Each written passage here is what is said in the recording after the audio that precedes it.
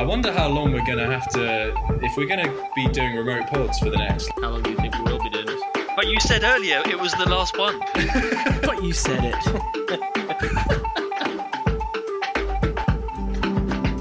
Right, should we get the show on the road? Yeah, baby. Welcome to the You Never Forget Your First podcast, where we had 10 seconds of silence at the beginning. It says 2 minutes of mine. No reason whatsoever.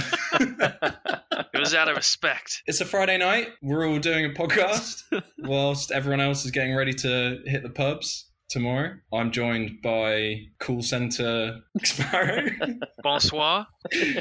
I'm joined by Louis. I gotta get it out by midday. Hello. Who has Thoriel as his background image on Skype, which is looking pretty good. I'm joined by Benas, Mr. IndieWire. Yeah. But still here. B low budget NS. The B stands for low budget.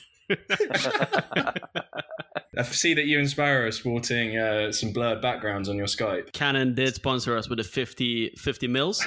So 50-50. Yes, exactly. So our respectable iPads and computers are rocking a solid nifty 50 pancake. I feel like for once Sparrow seems technologically ahead. I'm on the pace. I'm on the pulse.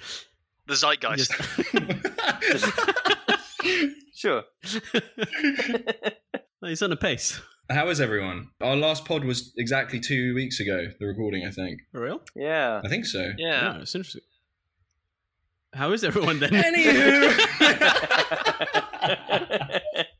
Is it because everyone got blackout drunk and nobody can remember the last 2 weeks? That might just be you. Oh, okay, cool. Anyway. I'm sorry, I thought it was the film podcast. I'm sorry, I thought this was one of those cool podcasts. The fans want to hear from you, Sparrow. How's it been? Cater to the bad. fans. What do you have to say for the fans? Kid, is the release the Sparrow cut is what everyone's asking. Yeah, exactly. Still working remotely, as I think most people are. Watched a few films. What'd you watch? You still on your Malik hype? Yeah, so I've only watched one since then. So I've watched 2 films since the last podcast. Thin Red Line, which we spoke about on the last one, and Do the Right Thing by Spike Lee. Nice. Both solid. Yeah, the Thin Red Line, I was going to say, this sounds really bad, but it kind of it should be that Nolan reminds me of Malik, but because I've seen more Nolan films, I guess Malik reminds me of Nolan. Well, yeah, there's definite inspiration there, isn't there? It's Hans Zimmer. I think it plays a big hand in it. Plays a big hands in it. Yeah. Hey. I see Sparrow has kept the whole thing to 1 movie per week, which is solid. Organised. You have been on a solid movie watching experience, Sparrow. Yeah, it was mainly the I've got one Malik left, and it's the Voyage of Time. So it's a movie, but it's like a documentary nature. Out of his whole filmography. Yeah, so he's done 10, I think. Wow. No, I blitzed it. I love him. I don't think anyone can blitz through Malik. I think you're meeting the one man who has. I've tried. I beg to differ. Yeah. But yeah, no, it's been a good journey. Speaking of Spike Lee, I just finished his masterclass. Is that any good? Yeah, he said a lot of things that I hadn't thought of. He said a lot of things that I had. I think it's more the way that he says things that feels quite inspiring and insightful. It feels like it's cut together from lots of different staged interviews, because throughout one lesson, sometimes it cuts and he's wearing something different, but he's still talking about the same point. So it's kind of a bit weird. Yeah, quite a few of those have that kind of thing going on, like Aaron Sorkin, David Mamet. At least these are the ones that I've gone through. Martin Scorsese always wears a suit, so no difference there really. So you can't tell what day it is. It's just him in a suit. And Ron Howard. I want to watch his. His looks good. Yeah, his is like literally like a film student that kind of has graduated through every single film he's kind of done or been in. So his point of view is very interesting. Whereas like, Spike Lee has kind of comes up out of like the guerrilla filmmaking side of it. Yeah, you know his is more independent filmmaking based, which was quite cool. Whereas Ron Howard, like at an early age, he worked with on American Graffiti. He worked with George Lucas and stuff. So there's real Hollywood system to his approach, and then there's this massive kind of guerrilla New York kind of filmmaking to Spike Lee's approach. All relevant and all very different. And I think the more of them you can watch, suppose the better. Is it similar to Spike? I didn't realize. Is it Spike Lee? Would you say he's kind of, obviously the films are very different, but same sort of like approach as maybe the Safdies with the gorilla thing. Yeah, a lot of it is like shooting without a permit. Yeah, but that's more early stuff, though. Like, obviously, the bigger the budget he got. His class is through the lens of the early stuff. So his class is through the lens of like, if you just want to go out and make a film, like this is the stuff you need to know. Versus, say you get given $5 million by Blumhouse. Yeah. Has to get a mention every episode. Every episode. I guess it's weird thinking that it was 2 weeks ago that we met, because it sort of doesn't feel like anything's really changed just yet. I guess everything's about to, because we're like we're recording this on the brink of everything reopening. We're on the cusp of Independence Day. Yeah. Bill Pullman on the biggest change yet, I reckon, is coming this weekend. So I guess it will all feel quite differently quite quickly. But I suppose since then nothing huge has changed. Been watching a few things. Been getting really into The Last Dance. Oh, nice! And I'm on the last episode now. So I'm probably going to finish that this weekend. So good. You basically like get from this whole series that he's a complete legend, Micheal Jordan, but he's also just so easy to read. It's like there is one thing that makes him tick, and it's just winning at all costs. So yeah, you could be totally and that also kind of makes him a bit of a dick, but I suppose a dick in a good way, like a dick in a way that's singular. There was a good part of that series where it came to a point with that stuff. If you don't want to play this way, then don't play, kind of thing. Oh, yeah. Kind of like just don't be here. Yeah. It's quite good because I guess it's kind of simple for the first half, where it's just like, oh, isn't it great that his competitiveness like got him to the top of the game and got the balls to win and all that kind of stuff, and you just think cool, and then it does start to then introduce the kind of the dark side of it though as well, which is like what's driving him, how does that affect his teammate, how does that affect the rest of his life. There's also that bit where he's stuck in the hotel just with a cigar, and he's just like, it's not that great. Yeah, and what does that do beyond just the basketball court? Yeah, for sure. After games, they would all sink loads of beers and drink and smoke cigars. Yeah, I found the cigars a bit odd because they're like prime athletes. Yeah. But this is what I mean. Apparently, it's like a traditional thing. It sort of dates it, I think. But with cigars, you don't smoke them. You kind of puff them anyways. But but I'm pretty sure they still don't recommend it. To enhance. Benas is like, it's fine. It's weed. It's not tobacco. I'm sure. Benas is coming back with all the stuff from the Slight episode. It was like, it's not a gram. It's actually an eighth. I didn't inhale. But like before the Bulls, before Micheal Jordan joined them, right? They were just cocaine fucking circus. So, he kind of... Yeah, but at least you can understand how cocaine would fuel a basketball game, and a cigar is just... it's just going to make you wheeze. I do love how he goes on the golf course and he's just like puffing his cigars, just being like, I bet you on the next hole. I bet you on the next hole. Constantly betting, just like...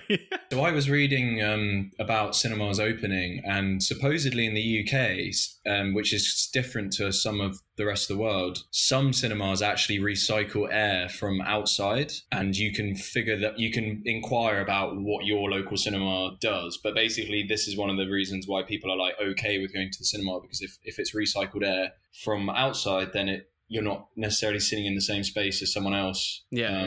In the same way. But yeah, some of them I think just recycle air inside. But I mean, still, if someone sneezes next to you, you're not going to be like, oh, it's fine, the aircon's from outside. It's from the outside. If someone sneezes, you shouldn't worry, because it's not a symptom.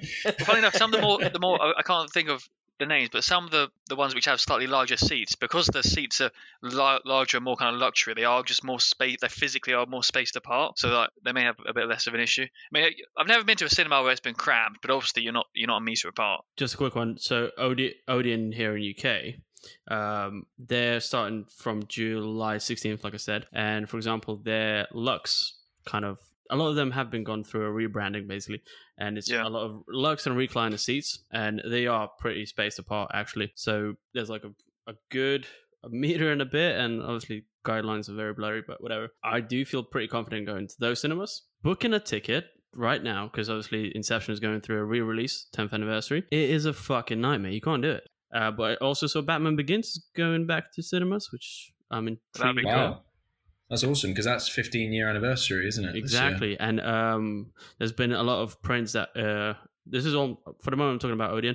but there's going to be a lot of like 35 and 70 millimeter prints going out. So Dunkirk, Interstellar, Dark Knight's getting I think like a 70 maybe. Nice. Yeah. Why? Is it just because there's an absence of new films? They just know that people are going to go to the cinema and watch them. British Film Board granted a re-release of 450 films. So they did. So I did read that. Hope, yes. So Star Wars: New Hope is back in cinemas. That's Right. quite cool. And presumably that's partly because there's just not going to be many new films. This could be quite cool actually to see some like retro films. If the Deer Hunter's out, I'm definitely going. I think it's a good move to kind of reinvigorate people's, kind of people's love for going to the cinema and watching classic films. I'd be down. Because often when you go to the cinema, you are watching new releases. You're at the mercy of what's out. Whereas unless you're Prince Charles Cinema, which re-releases a lot of old stuff. Yeah. I like the idea of there being a more regular schedule of old stuff that, if you weren't alive in 1975, yeah, exactly. you can go and watch, who wasn't alive then? Whatever came out in 1975. Speaking of Interstellar, though, so I watched a Chinese film called Yi from the year, I think it's called, from the year 2000, which was really, really great movie. Chinese film, almost 3 hours long, but it's about life and about this wedding that takes place, and it's just really well written. And then I also watched Contact, which is a Jodie Foster film from 1997. Yeah, the MC McConaughey film. McConaughey, and basically for people that don't know who are listening, this film is basically a proto Interstellar. So it's strangely has Matthew McConaughey in, although not necessarily in the same role. In fact, in kind of the opposite role. But yeah, it basically explores this researcher who listens to sounds out in space and basically makes contact with another. I'm guessing that's civilization. That was inspired by the fact that NASA did get a radio burst that lasted about 13 seconds of like constant waves, and that was around a similar time.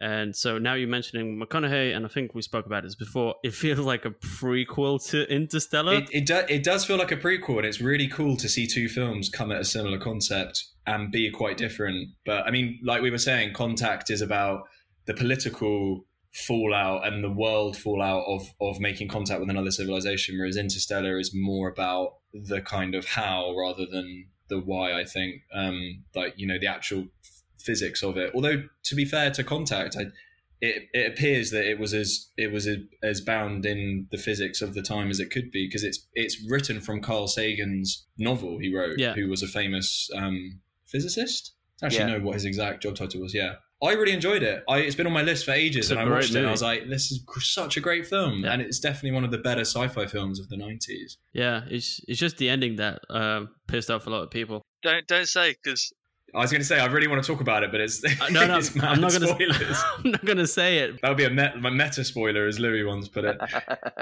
I got to give a shout out to the special effects, which I think Weta Digital, who did Lord of the Rings and loads of them, had a hand in making some of the sequences, because they look amazing for 1997. Like, they look incredible. McConaughey looked great in 97. McConaughey did look great.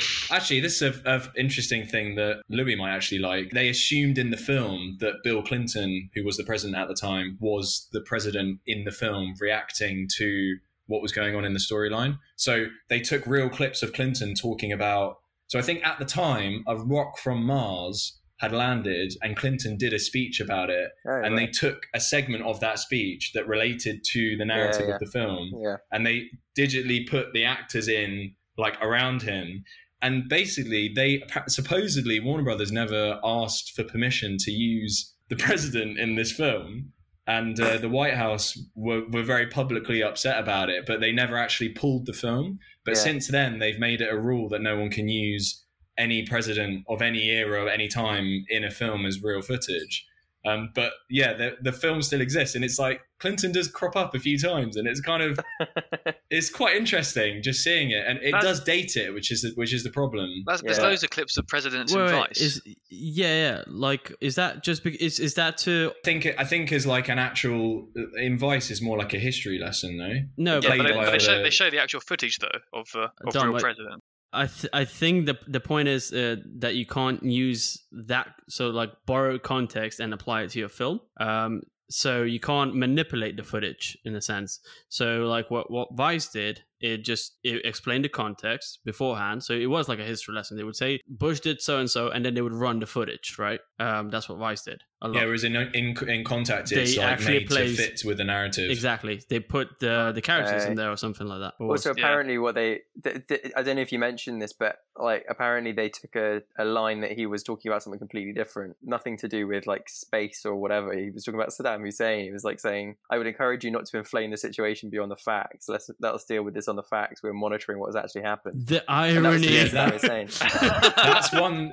He definitely says that. There's a bit before where he says we're our ears are to the ground and we're listening, and that's about the Mars rock. And apparently, when Robert Zemeckis, who directed it, heard him give that speech in real life, he was like, "Oh my god, this speech is perfect for our film." Fair shout. I mean, you would, wouldn't you? Whatever. Like, the only reason people don't do it more is because they don't have the opportunity. Sounds good, though. Benas, you mentioned that you maybe haven't watched as much as you did on the last episode, where you downloaded like the entire library of Amazon Prime and watched it. Yeah, no, I've been kind of busy, but I did watch a few good films. Benas has watched all the films now. That's the problem. Struggling to find something. But a good film you have to move on to Cats. that I'll recommend is a film called Sweet Virginia, which is with John Bernthal? The guy that played Punisher. The Punisher. Yeah. He's cool, that guy. Sparrow's low-key favourite actor. Have you seen me in L? He's that film is so good. That film is actually really good. It's like, if you've seen Blue Ruin, you'd understand the pace of it. But yeah, it's obviously set in Virginia and stuff, US. One thing that made me think of him in a different light was the fact that he could play an actually the Wolverine. His hair in that film, he had a great massive ass beard, not crazy big beard, but whatever, and great big bushy beard. Great big bush beard. And his hair was like I'm not sure if it was a coincidence or not, but it was like in the 1990s cartoons, the hair that Wolverine had, which is like weird. Oh, it goes up. Yeah, up and down. Weird. Yeah. He had the same hair, and I was like, just give him fucking claws. He's right there. And the other thing I watched was The Sinner. I've never watched it before. Oh, nice. Season 1? I like season 1, yeah. I've seen some of season 1. I joined in on season 3, I believe. Season 1 is great. Thing is great about The Sinner is none of them, it's a bit like American Horror Story, none of them kind of like lean into the other. It's all different, right? Except for the detective, Bill Pullman. He's brilliant. Bill Pullman is always brilliant. Like Independence Day, he delivers a great speech. What about pubs reopening? But yeah, he's great in it. I'm trying to get into more TV stuff, mainly because films have been slow in release. Mainly because this is a film podcast. It's not a TV podcast. It's interesting how lockdown has gone on. Our talk about TV and watching TV has gone up. And I think Louis mentioned in a previous episode about the kind of commitment to TV and the fact that it's like a longer form thing, and knowing that, we're going to be in at home for a while. It does make sense that TV watching has gone up. Yeah, you want to kind of get into something that takes time. Kind of. A film just doesn't cut it. Yeah, absolutely does. I feel like the quality of TV has got better over the last decade. As in, I don't know. Definitely. I got the sense that. I mean, 100%. No, but I get the sense. I'm going to disagree with that statement. No. Who's going to argue over there? Fraser was peak TV. I get the sense that it used to be TV. People would aspire to kind of get out of TV and get into film, whereas in the last nowadays you get a lot of big film actors going back to TV. Yeah, but you say in the last decade, but Sopranos was like what, 20 years ago, a bit more. 2004 or something. 2000. That's what every writer, once they saw Sopranos, they were like, TV is where it's going to be at. That's why like Nick Pizzolatto, writer of True Detective, was like, I don't want to go film, I want to go to TV because he's so, and that's what kind of urged the next wave of TV, which like Mad Men and so on, right? And that's why you have, which is Sparrow's favorite TV show, Euphoria. That's why you have that because of Sopranos. Truth. In a way, I've been kind of treating Movie a little bit like it's a TV series, in that like I just log on and watch a film that's on there that I like, and then I just log on like a few days later and watch another film. I had to skim on Mubi to actually see what was on there yesterday, and two films which I recognise is Nymphomaniac 1 and 2 by Lars von Trier. I knew you were going to say them. I saw them yesterday. Jesus. I think you would like Mubi, Sparrow. Yeah, no, well, For anyone who's listening, wonders what Mubi is. Mubi may sponsor us at some point in the future. But not yet. Because they only have 30 films per month. It's hand-curated, and one movie kind of leaves every day. So you can just kind of skim through the ones you want and stuff. Granted, they do a lot of like celebration weeks. They did at one point do a first films section. I was like, hang on. We're going to have to get my lawyer, Louis Hunt, on this. Yeah, I'm sure you guys should be sponsor us by now.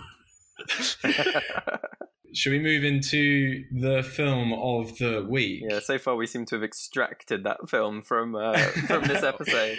Oh, so we're doing Extraction, which is the most up-to-date film we've ever done. This was released in 2020, a mere 2 months ago, I think, if that. This film was directed by Sam Hargrave, and the synopsis for it is: Tyler Rake, a fearless black market mercenary, embarks on the most deadly extraction of his career when he's enlisted to rescue the kidnapped son of an imprisoned international crime lord. Budget of $65 million. Who knows how much money it made, because it's on Netflix. It's all about the subs, baby. It's all about the subs. So, yeah, this is a film that anyone can go and watch on UK Netflix. It's there for you to watch on any device, even an Apple Watch. Especially an Apple Watch. What did we all think of this? I like the chase scene. I'm basically saying it was one massive chase scene. I mean, that film, it reminded me a little bit of Rat Race that we watched a few weeks ago. God, it's just one thing after a bloody another. We haven't really done like an action-led film on the pod yet, and this, I would say, is part of the kind of resurgence of what John Wick, I suppose, kicked off, which is what people call the gung fu style films, basically kung fu with guns. And like heavy stunts, heavy action, plot. Yeah.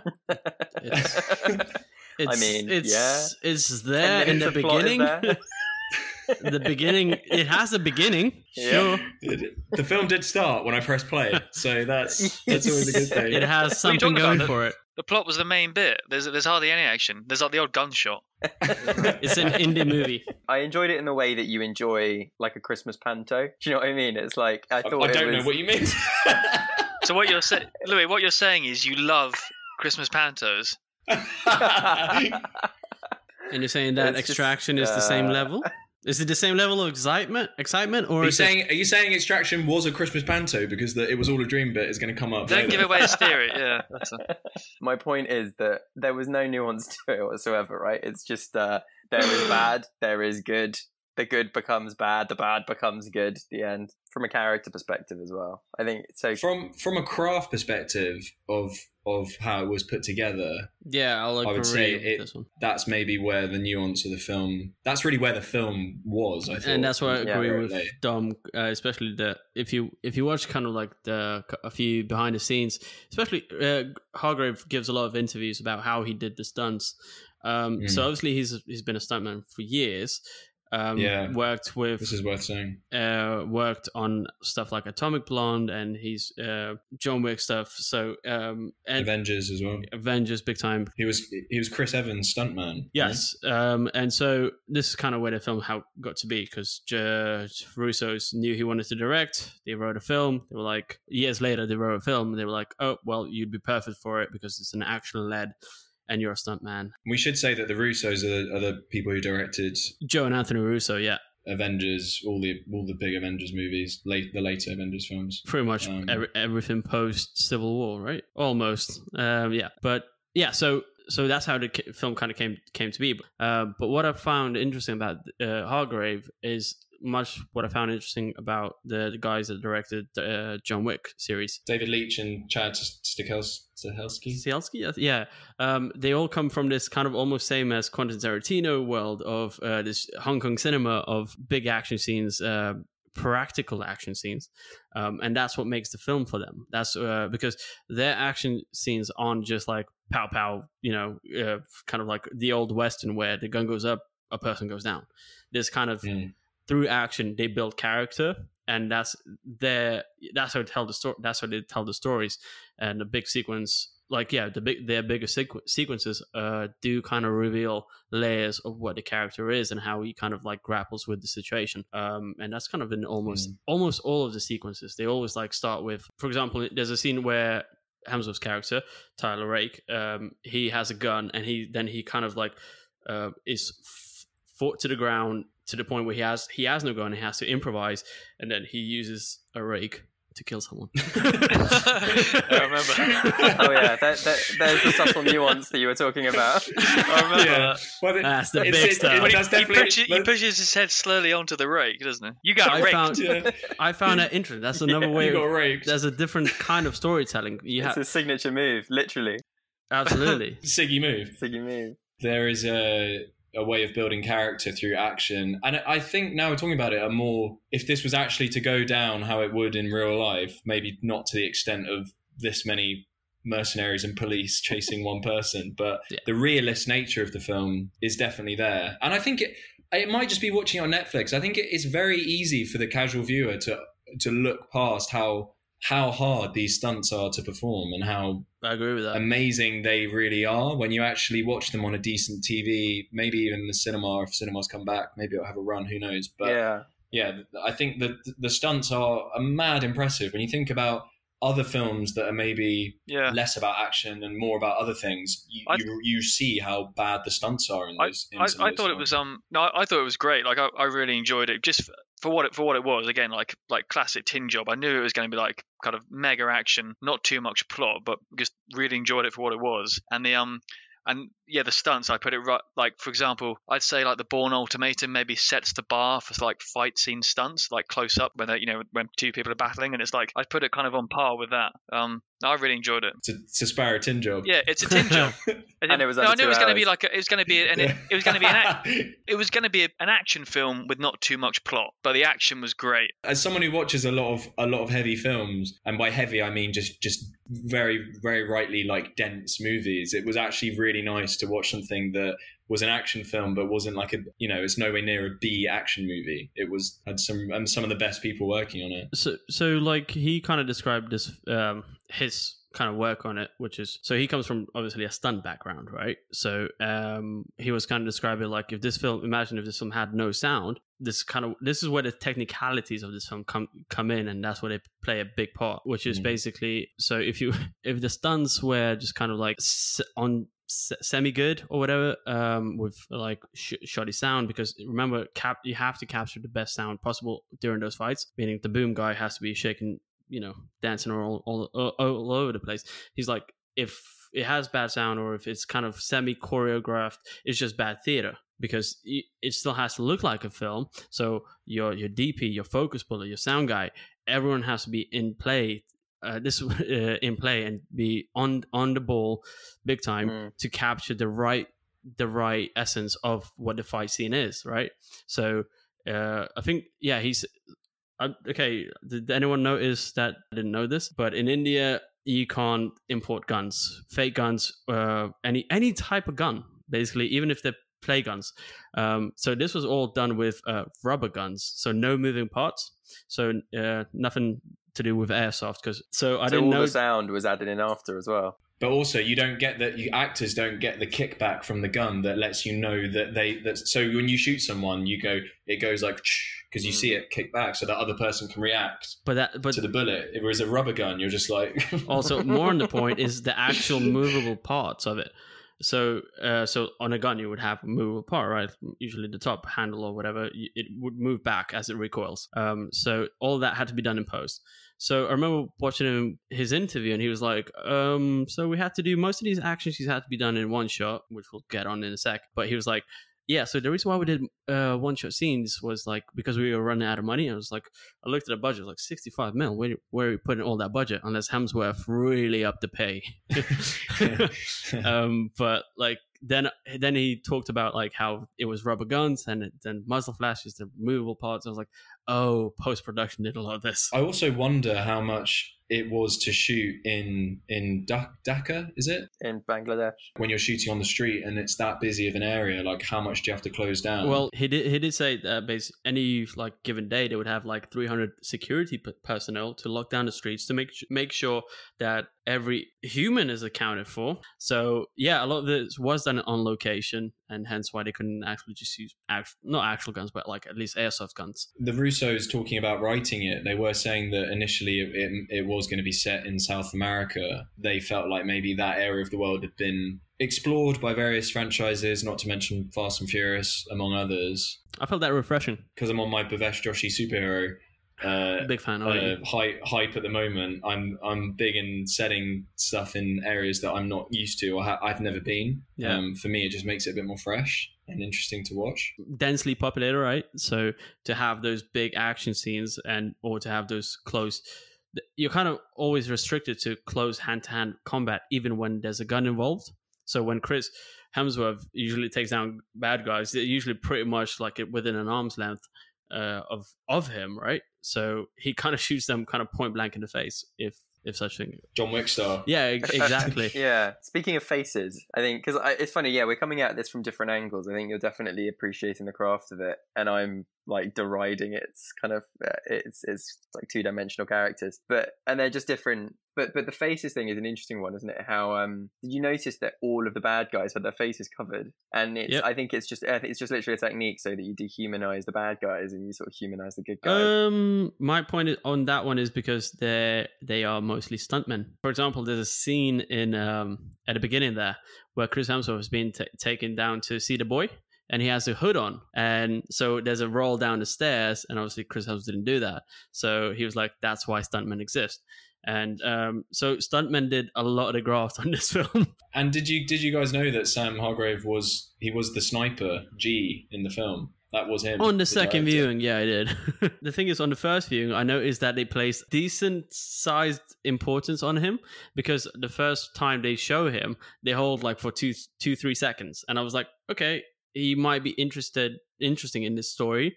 But the point is, he just kind of dies. So I was like, well, that kind of went nowhere. But once you know he's a director, you're like, oh, so that's why he kind of placed the importance on him. I actually found it out because I watched an interview with him and he had the same huge beard that he does in the film. Ponytail beard, yeah. That was the same guy from the movie. Yeah.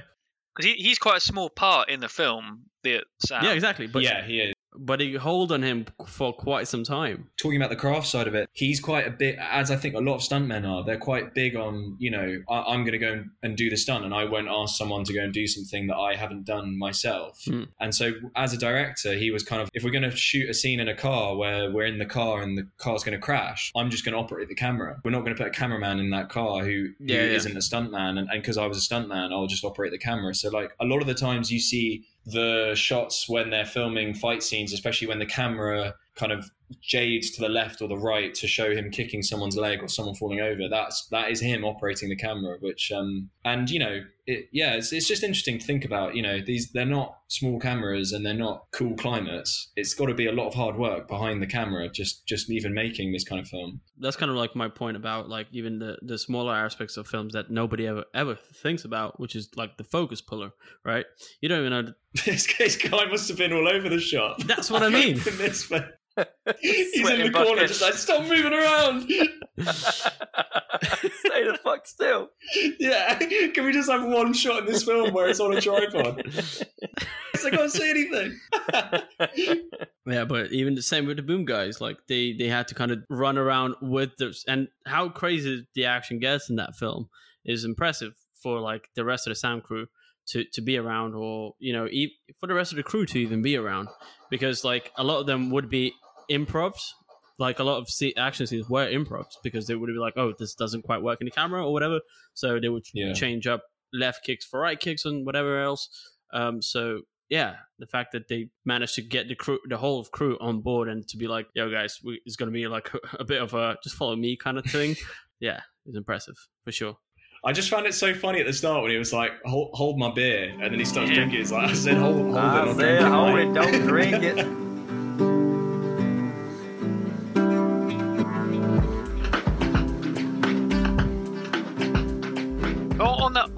on that mad action scene. Does anyone? And I don't know, like what the whole film?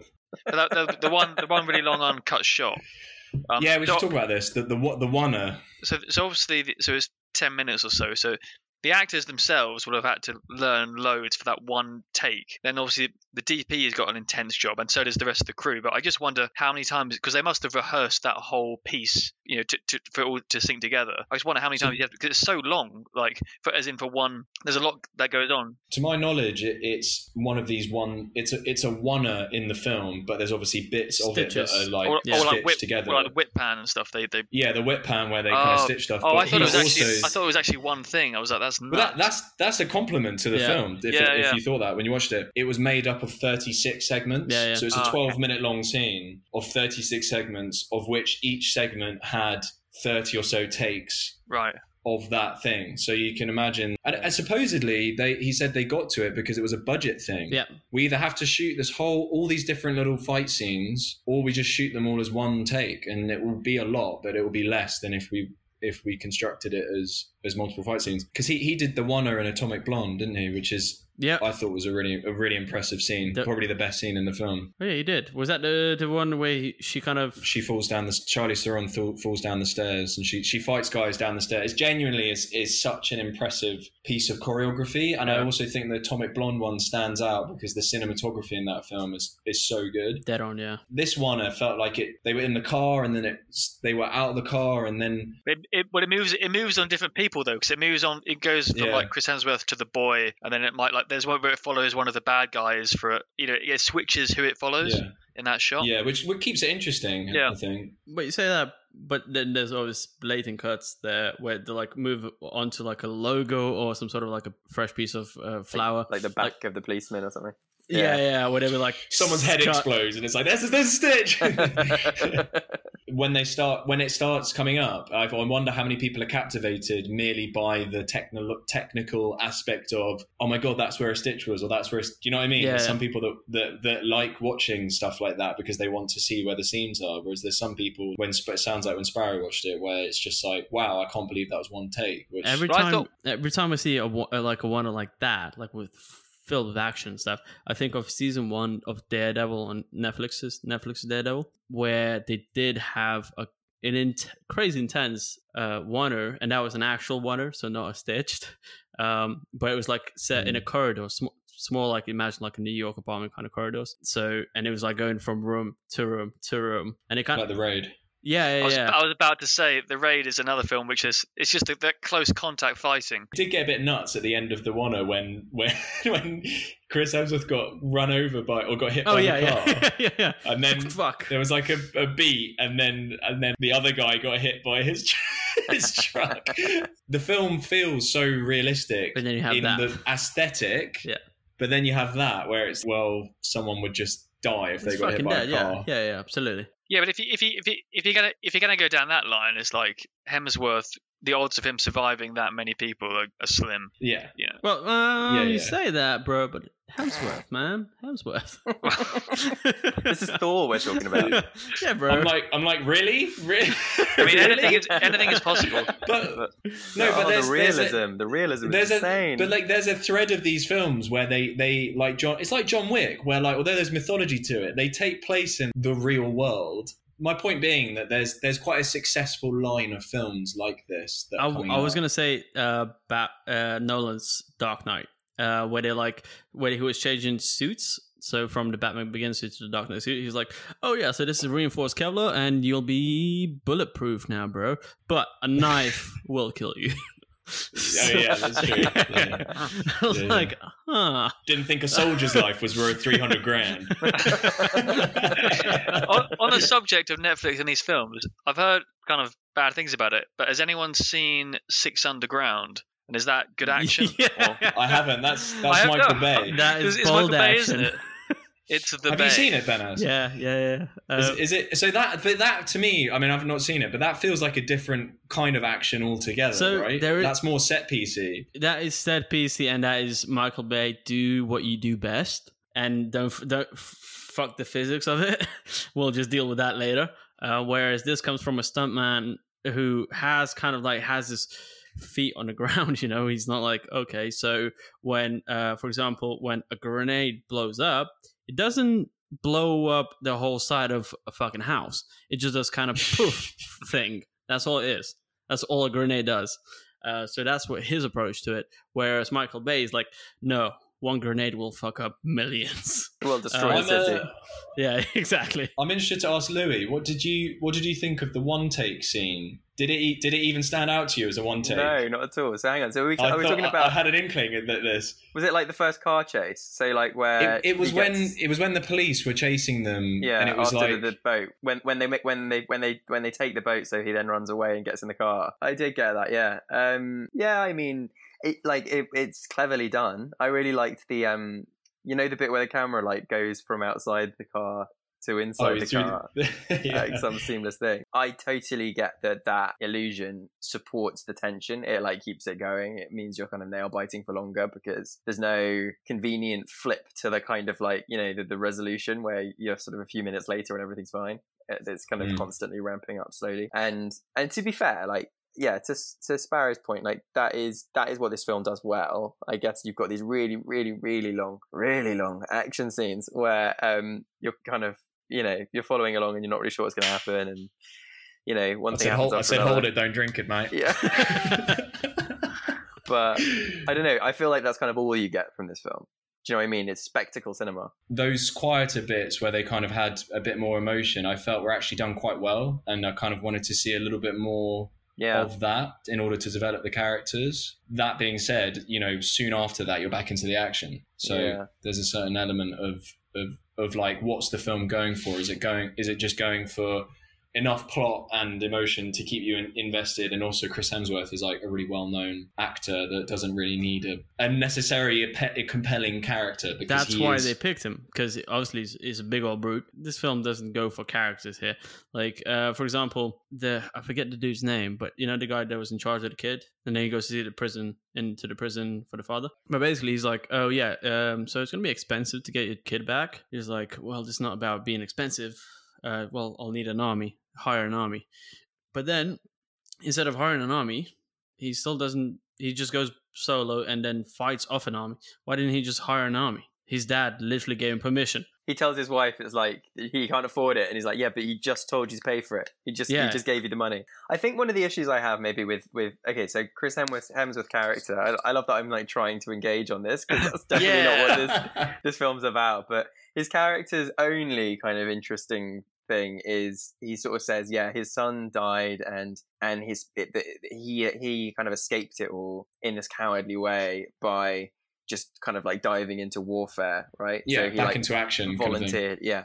So basically he's saying that his fatal flaw is that rather than dealing with emotion, he just kills people. Like he goes into like action. I don't see any redemption from that in this film. Just full on. In this film, he wants to look after this boy, and his way of doing that is just blowing up bridges.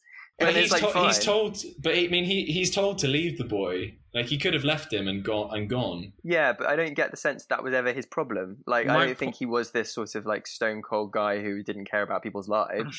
I think I got the sense the problem was that he was addicted to action.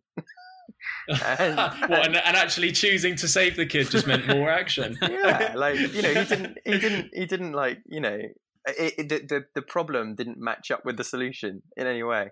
A bigger gripe would be so when he's like, why the fuck would anyone just jump into this suicide mission? Why would you? I need the money. I thought you were going to say one of the biggest emissions was 12-year-old kids being like, I'll see you at the club in 30. Yeah. I was going to get onto this. So this one, now, Dom, you're more versed with this one because you've seen that superhero film. I haven't. It's in Bhavesh Joshi Superhero, which is set in Mumbai, so it's not set in Dhaka, but in Bhavesh Joshi, yeah, it feels like there are younger kids doing more adult things. Okay, so I don't know. My point with see this, you guys at the club in 30 is my point. My biggest point with this is fine, cool. Have those kids go to the club, see them in 30. Do what you gotta do. But my point is, once you get there, why the fuck is no one drinking alcohol or enjoying the adult life? Because it's a club. It's a club for rich kids. That's where they were. They're like somewhere sipping where... orange No, but juice and like some- Yeah, that's what So I mean. It's like- some are drinking beers and slugging it down. As soon as I saw the bit, see the club at 30, I was like, okay, this movie's not going to make sense. Then I saw the kids at the club in 30, they weren't making sense. And then I saw the kid after 30 being shot up outside of the club. I'm like, yeah, this film is not going to make any sense. But yeah, we've extrapolated a lot from that one shot of the text of See at the Club in 30.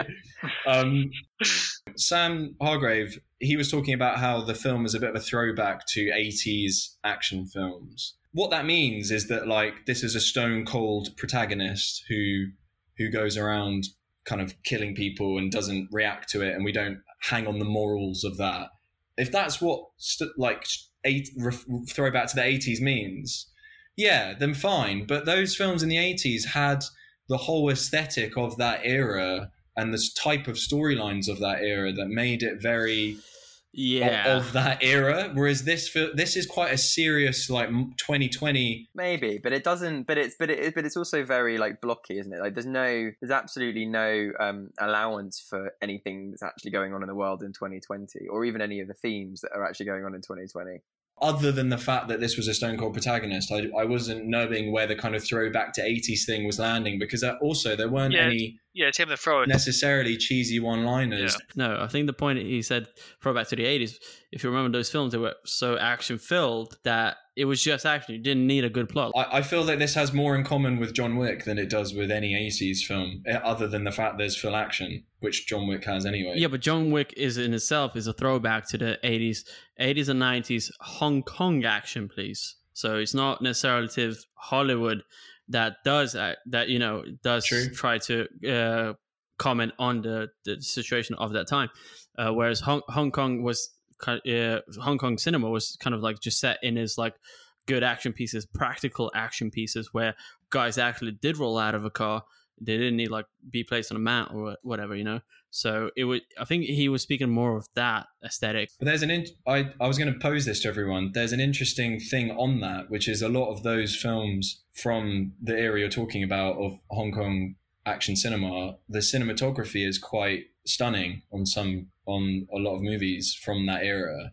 And the cinematography here weirdly felt like it was kind of absorbed. It didn't there was some amazing wide shots of Dhaka and like this amazing skylines that I've never seen before, whereas John Wick was very stylized, so it had stylized action, so it did have much more cuts. Imagine like Liam Neeson trying to jump over the fence in Taken 3. Yeah. Whereas this was like great scene, 13 takes. But whereas this was just, they did try to be in the scene with the character, with the scene, to kind of give you that excitement of the scene. Whereas John Wick is great because it's filmed beautifully and it looks like fucking Roger Deakins lighted it, but it wasn't as intense as some of the scenes were. Like you went with the guys here, because a lot of this film was handheld, by the way. It's worth saying that it's one of Netflix's most best performing films ever.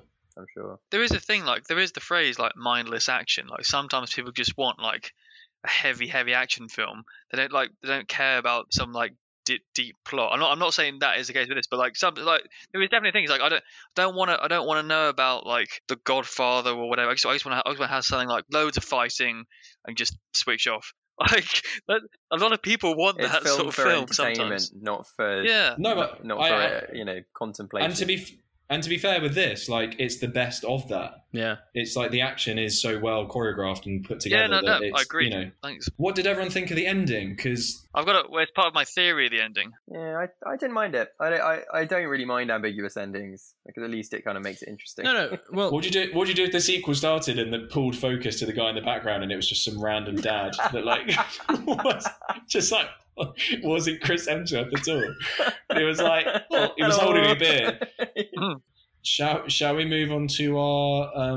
actually, sorry, before we move on to this, we were going to say a little bit about stunt Oscars. Yeah, but because please. Oscars don't have a stunt category. I was going to say the most recent news on this was that when Brad Pitt did his Oscar speech for Once Upon a Time, he mentioned a shout out to the stunt crews, and It's the most dangerous of them all, of the all categories. Like, you're not gonna die. Well, you may do if there's too many burgers or whatever. If you're sitting in post, these guys are, they're testing the big pieces that put the films, kind of almost sometimes glue the films together. And there's the whole thing of like, a lot of stunt performers choreograph a lot of the performances, so they put way more effort into this film than a lot of people see. So much like costume department, which obviously they start prepping costumes and hair and stuff like that way before shooting starts, right? But they get an award. Why shouldn't the stunt performers get an award either? And the last scene, a lot of stunt performers have lost legs and arms, like in Mad Max stuff. I mean, Tom Cruise would be probably up for it every year, I guess. But still, I feel like it deserves a nomination. Absolutely. I feel there should be a category for it because it's so integral to so many types of films, stunts and there's no greater cost than giving your life to try and get a shot. So yeah, I mean, it should be awarded something, right? I disagree. Yeah, I think sense. it should be something, just maybe a small award and just put in the adverts with cinematography. I think so, like on the back page of Hollywood Reporter or something like that. Yeah, exactly. Yeah. No, I'm joking. No, I agree. It's surprising that it doesn't get more recognition. Actually, that's the thing. I wonder why not. I guess the thing not... is partly like, how would you judge it? Would you judge it based on the quality of the action in the film that they were in, or would you judge it on how dangerous their individual stunt was? Or yeah, I would say on the no, which one? It's not a yes or no question. Yeah, I would just judge it, bro. Just judge it. How many do you want? Yes. No. My point is, it'd be hard to do it by talent, wouldn't it? Do you think that's because someone judging it should be a stuntman, like someone who knows? I know how hard that was to actually pull off. I guess not necessarily. I suppose it's more just. I mean, I don't really know enough about it, but I suppose if you were going to give an award for that, you'd want to award the individual talent of the stunt person who did it. But that it's very hard. That never really comes clear through the film itself. It's true, actually. There's a little bit of ambiguousness to it because I remember I was reading about Sam Hargrave. He wanted to be a director, then he became a stunt coordinator. But his way of directing was pre-filming all of the stunt scenes essentially directing the stunt guys. And obviously, what the stunts that you see in the film are a result of that. So even though he might not be doing the stunts, he has in fact created. The stunt, this guy falls here, then this guy falls here, then this guy falls up. You could probably quite easily do one for like stunt coordination. So like the best sort of overall, stunted film. Do you know what I mean? in a better word, rather than an individual stunt person. It should be done the way that producers are done, right? So on a film, you have producers, like let's say Joker, you have whatever producer going on there, right? So the best stunts on, let's say Joker, or the best stunts on Fast and Furious, whatever the films are, and because stunt crew, the core stunt crew isn't always that big. It's usually like 4 or 5 guys, right? So if for the best produced film or the best picture goes up the whole team, I think it'd be easier, like, have the whole team go up for it. You know what I mean? You'd have to do it as a whole. Yeah. Not as an individual. Yeah. But I mean, Jesus, Buster Keaton did so much for stunts, right? Well, genuinely, Tom Cruise does do a lot. I mean, in a lot of the Mission Impossible films, but can you imagine? He's the one climbing. Can you imagine if like the first Oscar for a stunt person goes to like Tom a big Cruise, celebrity? fuck's sake. They're like, fuck's sake.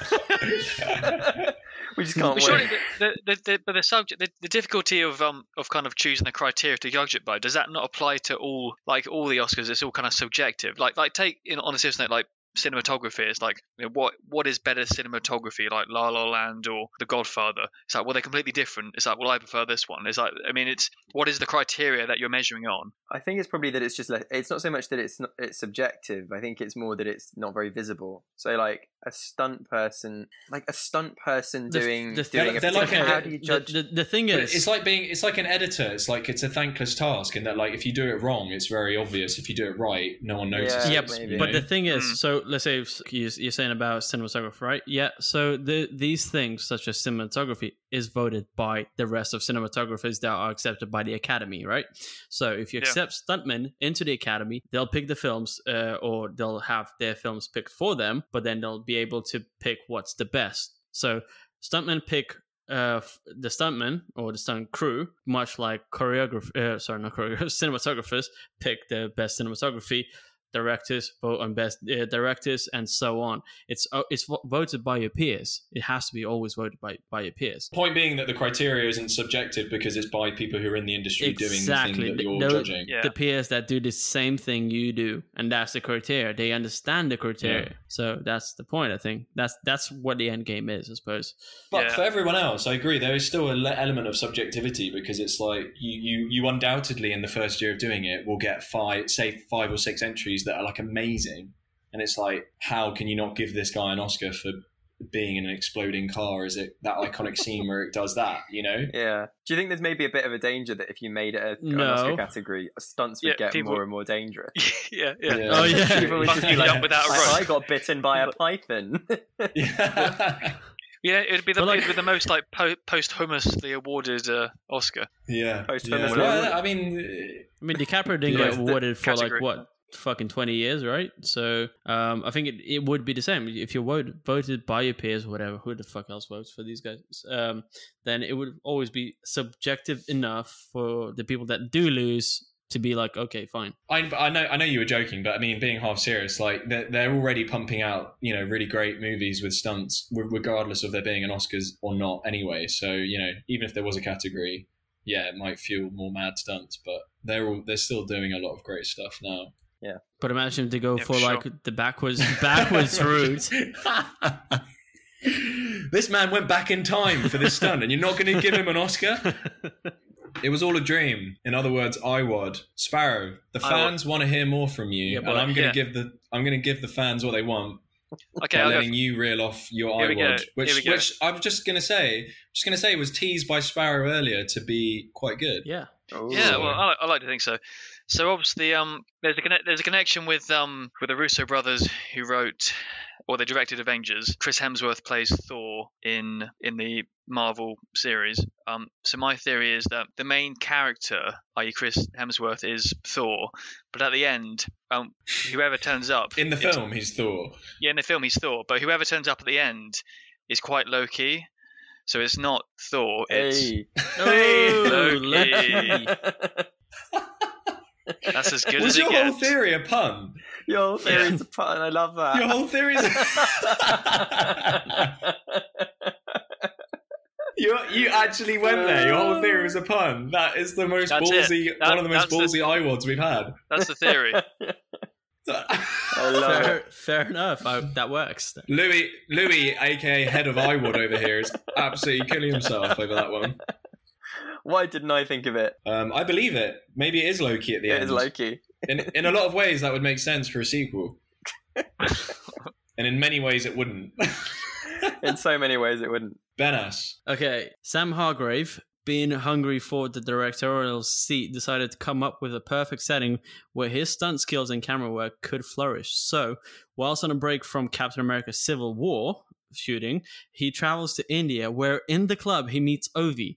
Now, knowing that he's a regular user of the phrase "see you at the club in 30," he knew that he could kidnap the kid there and then. The Russos hear about the story halfway across the world, write the script for this, and then hire Sam to go directing. So why did he take it? No, not because he wanted to direct anymore, but because he was in deep shit whilst he was clubbing it up. And on top of that, he needs to stage a rescue for Ovi that lives in his bathroom. So now he has a plausible reason for the kid going missing, but also means for rescuing him from his own bathroom whilst covering it all up as a movie. Apparently, he's doing the same. He's doing something similar for Mandalorian season 2.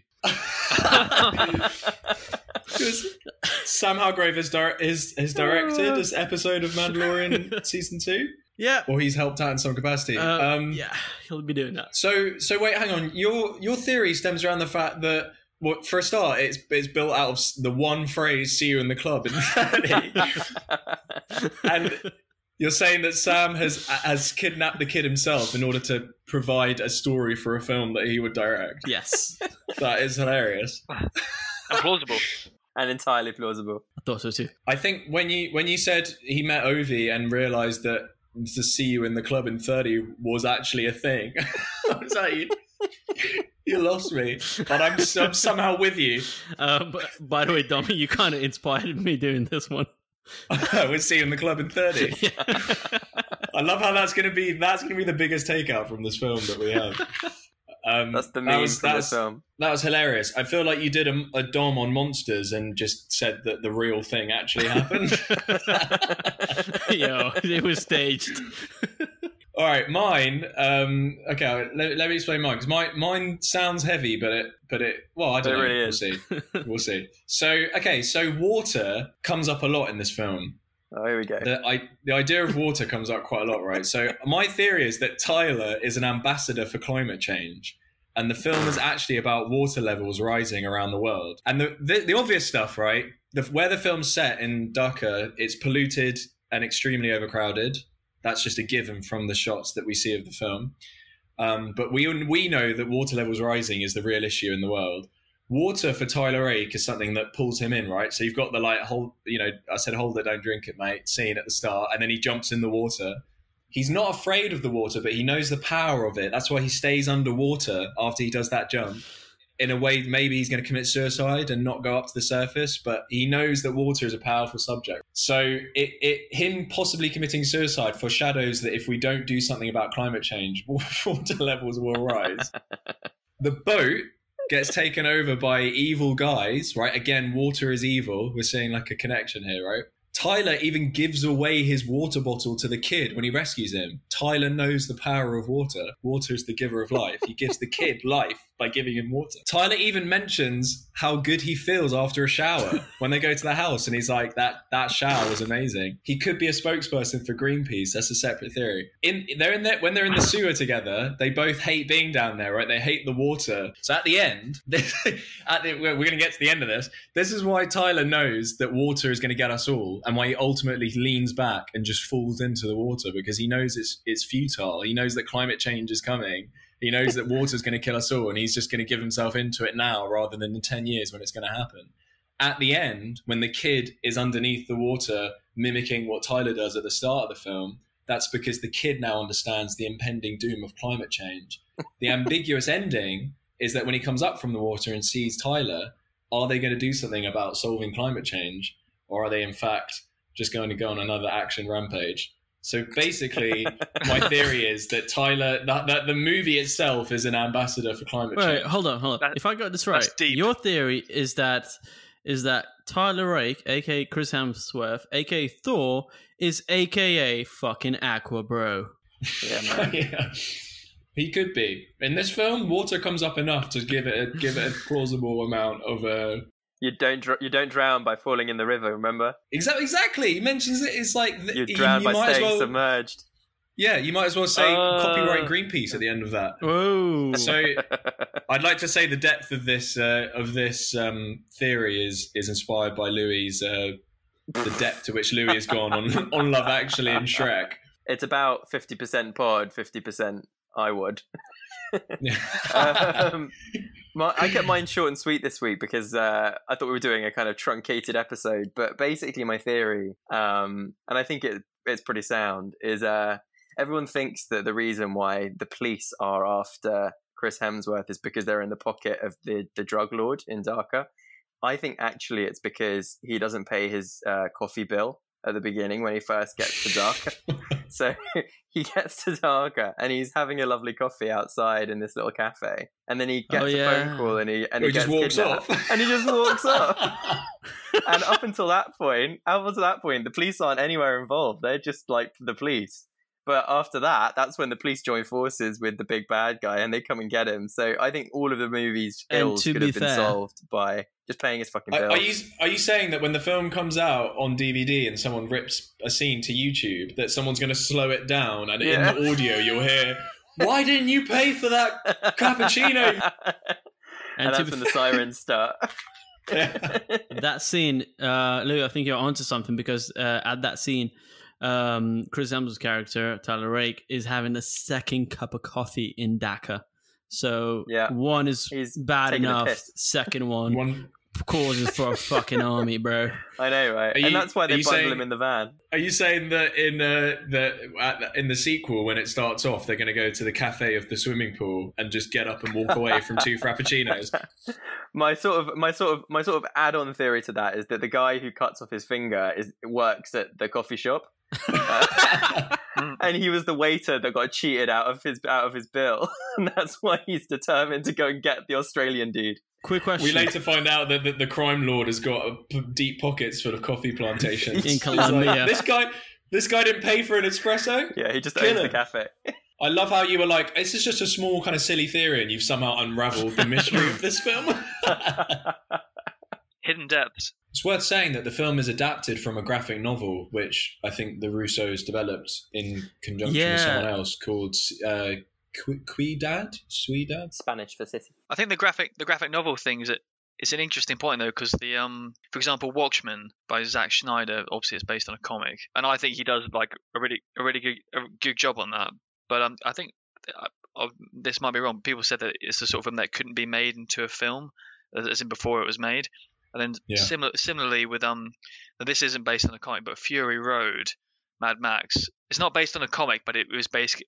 You correct me if I'm wrong, Benas, but it was heavily what's the word? Storyboarded. Yes. Yeah. It's a very visually. So what I'm saying is those 2 films, which are like great action films, basically built off. They're built more off the images than a script. So okay, fine. Yeah. But here's a good point that Hargrave pointed out. So in cinema, obviously, sound is big, right? It's 50%, if not more, sometimes. So Mad Max could work on mute. It could actually work on mute. You will understand the story, and so could you here.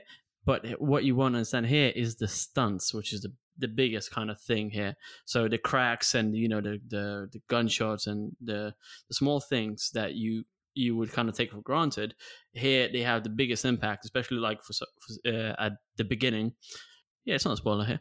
At the beginning where Tyler Rake's character is kind of trudging on, obviously heavily beaten, but then that kind of bullet sticks in, and it's almost deadly now. Like it gives that guttural feeling that this is kind of the end now. So Mad Max, that Fury Road works really well on that level, mainly because it doesn't need that many like gunshots. Was there any gun? I don't think there were any guns there. It was very visceral in the sense of how the trucks were going and how the whole energy was kind of. It's just a vision, that film. Yeah. Whereas this was more. It was a vision, obviously, but it was more kind of rooted in the stunts and the real work right in front of camera. And it's literally kind of just wants you to put you in the main character's seat. Yeah. We will do John Wick at some point, because John Wick is a first, and although it shares a lot of DNA with this, I feel it's quite but it is quite different. But John Wick, this is a singular film, right? John Wick is a franchise now. Yeah, true. Well, this might become a franchise as well. You never know. Extraction, extracted, and extracte. Extractor. Extracts. Yeah, I'm an extractor. Abstract. Extraction, abstraction, distraction. Distraction? Yeah. Inception. There's a distraction. There's definitely a sequel in the works on one of these titles for sure. We're edging closer to a real life pod at some point. I don't know if it's going to be the next episode, or the one after that, or even the one after that. But it may be the one after that. Maybe. It's a maybe. It's a maybe. It's a solid maybe. Whenever it is, it's going to be a risk worth taking, I'd say. Cool. We're going to extract ourselves out of this episode, and all right, guys. Meet you at a club in 30. Yeah. Yeah. Hold the place in the queue. Let's go buy from Sparrow, who's going to get drinks when he gets there. Yeah. See ya. It's goodbye from Benas, who's going to be out back smoking something or other with someone. Goodbye from Louis, who's going to be in the account at the back of the club, sweating that the money hasn't been, the balance sheets haven't been balanced. And it's goodbye from me. All right, see you guys at the club in 30. I'm here. Where are you guys?